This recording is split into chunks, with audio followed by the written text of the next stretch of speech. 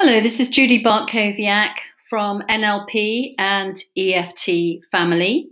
I specialise in working with children and teens and mums and dads. And I've written a number of books. I would say that the most recent is Empower Your Kids, a coaching guide for parents. And then in November, Understanding Children and Teens, a practical guide for parents, teachers, and coaches. I also have a series of workbooks called Engaging NLP for children, tweens, teens, new mums, parents, teachers, and so on.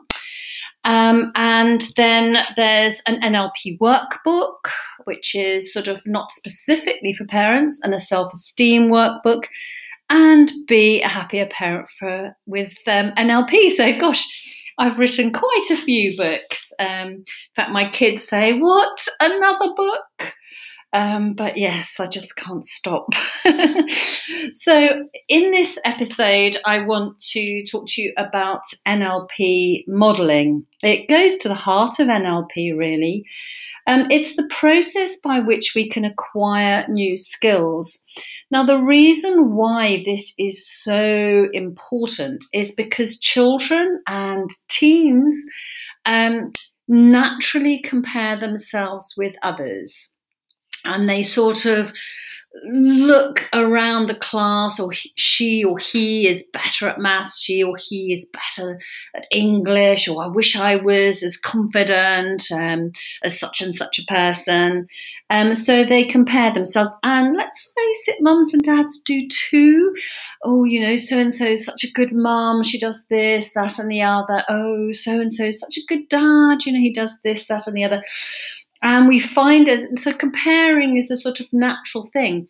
What modelling does, it sort of turns this on its head and says, actually, instead of comparing ourselves with somebody else and thinking, oh, I wish I was like them, what it says is you can be like them.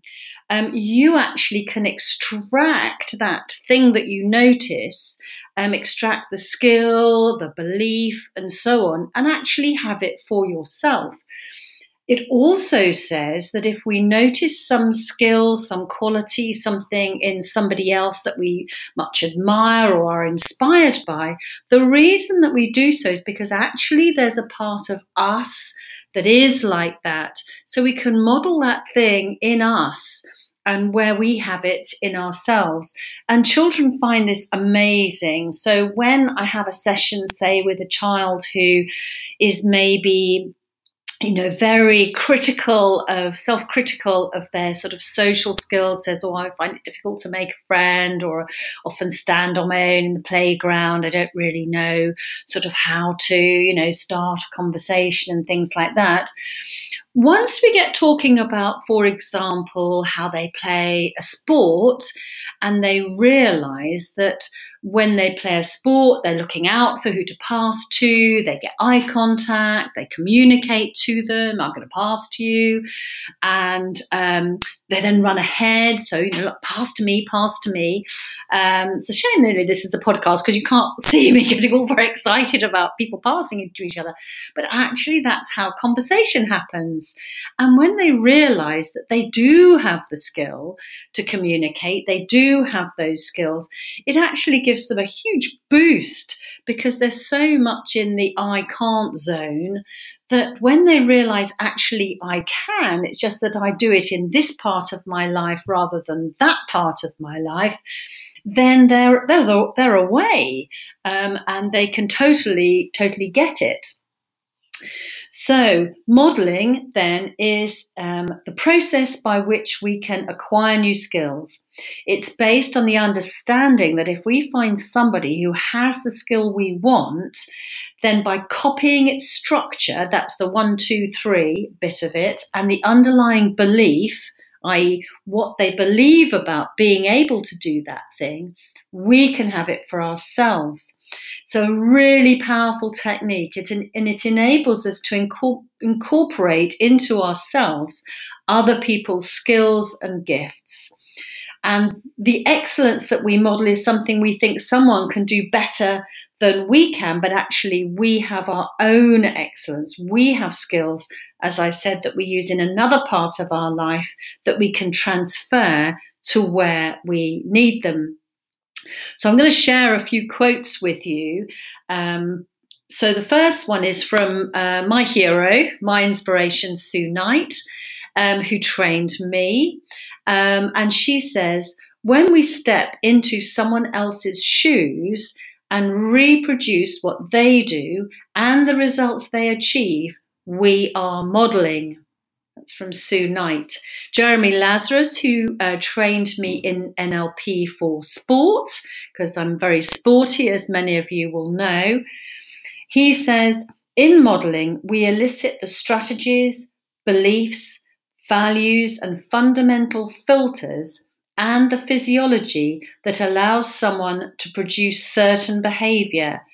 Then we codify these in a series of steps designed to make the behavior easy to reproduce.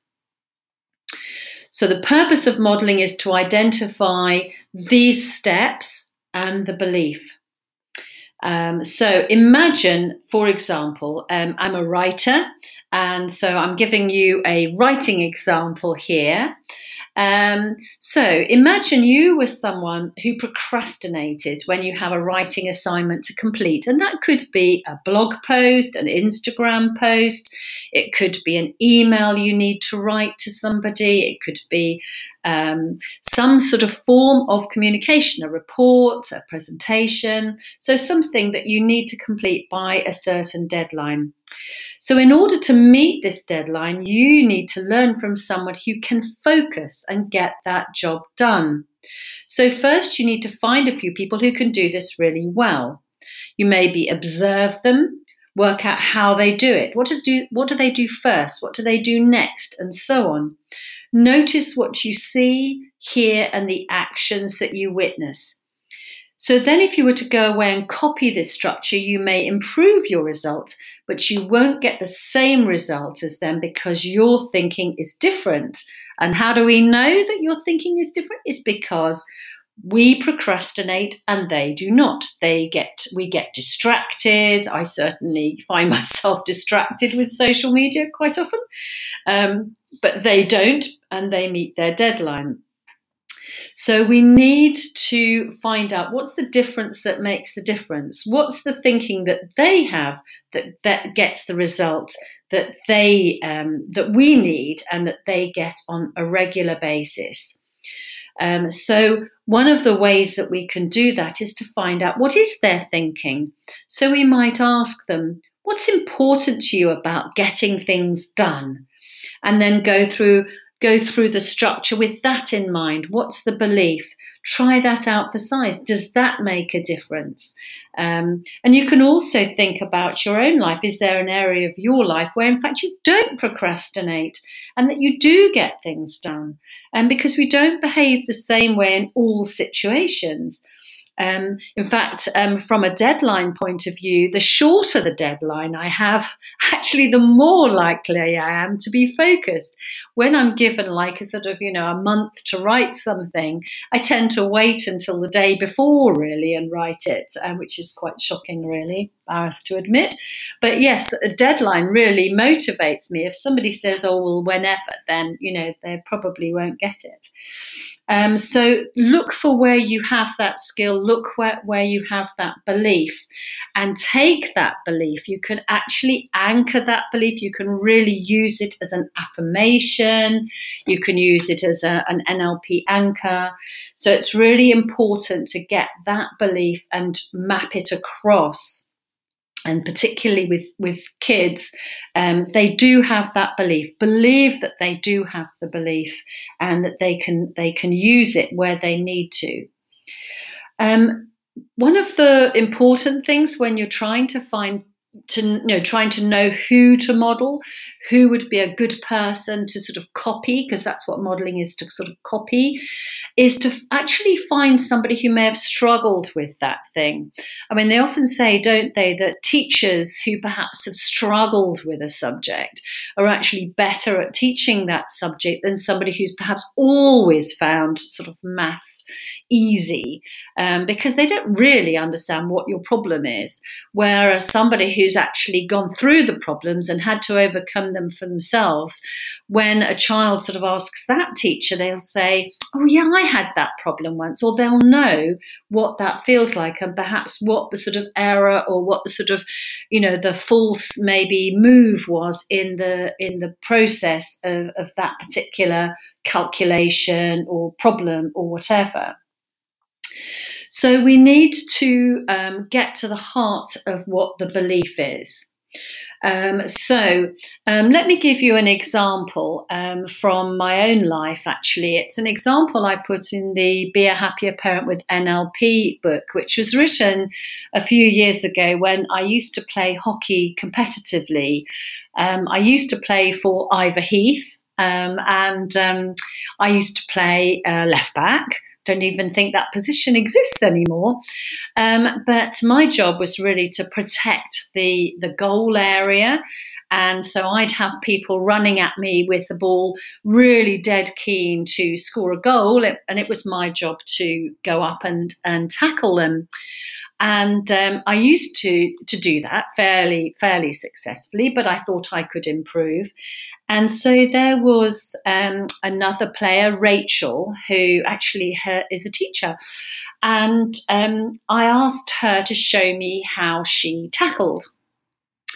And so I watched her so that she knew I was specifically watching her. So she was aware of the steps, 1, 2, 3, I do this, I do that, I put my shoulder like this, I lean in, etc., etc. So I had a go at doing that. And actually it did help, but it wasn't the difference that makes the difference. So I asked her, what's your belief in that moment that you go up to tackle? And she said, well, I'm determined, I'm going to get that ball. So I tried that. That sort of, helped a bit, but it still didn't really work. And then I had a bit of a sort of brainwave. I said, well, whose ball is it? And she said, it's my ball and I want it back. Now, what a powerful belief that was, because my belief was that it's their ball. And being the nice sort of person I am, it didn't really sit comfortably with me to take their ball off them. That felt like this is not quite the right thing to do. So my belief wasn't working, was it? Because I was just letting them score a goal and, so I needed Rachel's belief, and Rachel's belief was, it's my ball and I want it back. And that's what I mean about getting the belief. It's the belief that makes the difference. It's the difference that makes the difference.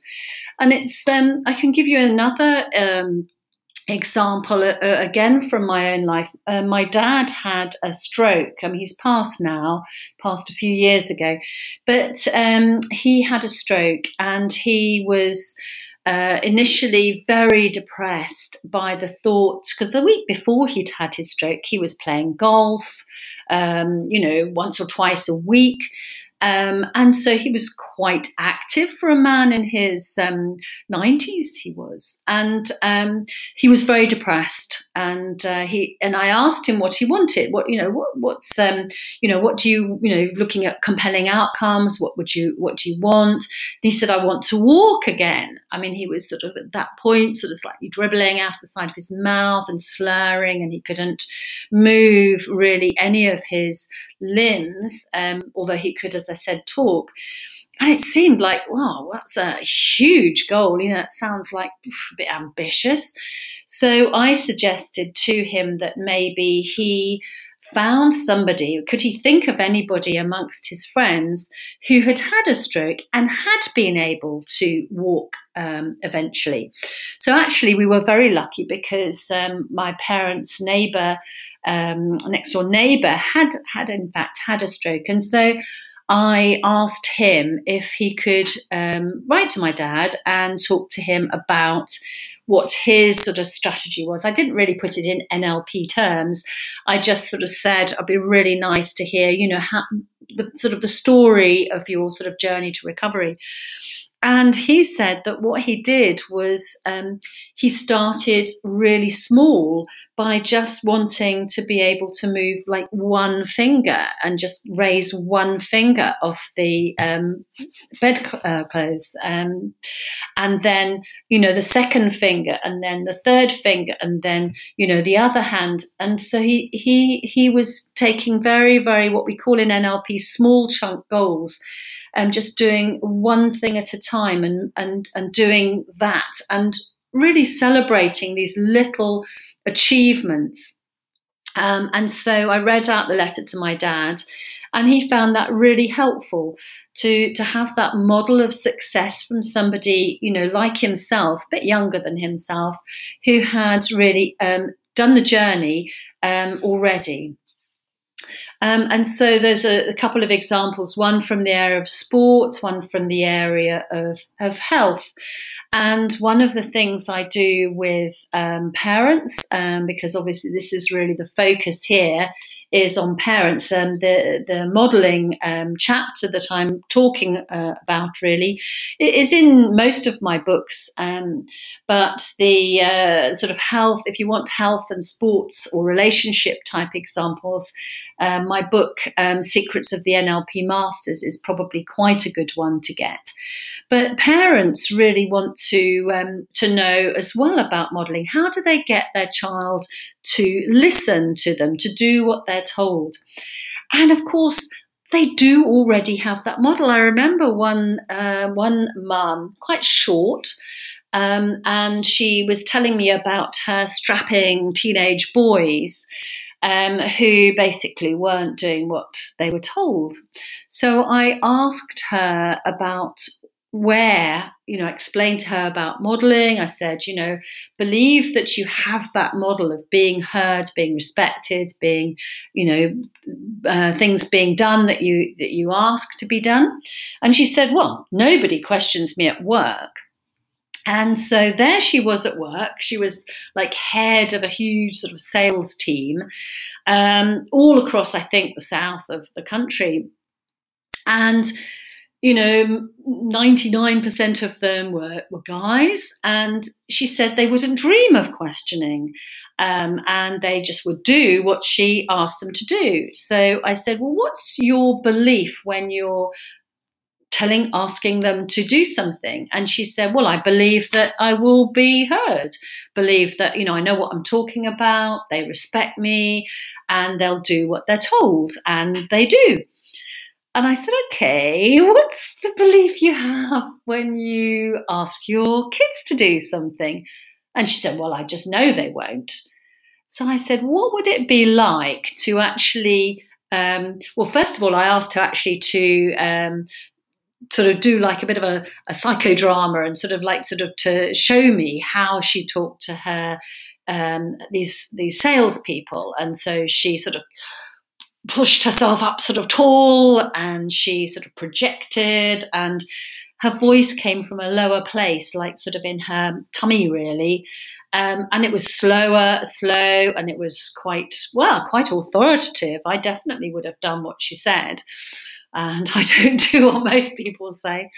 So I thought, oh wow, she's definitely got, the voice. So I then got her to break state, which means do a bit of a jiggle and sort of change now to, okay, her mum voice. I said, okay, so, I'm one of your boys, and you want me to, I don't know, lay the table or put my clothes away or something. And she said what she said, like, put your clothes away, or can you just put your clothes away? She was looking down.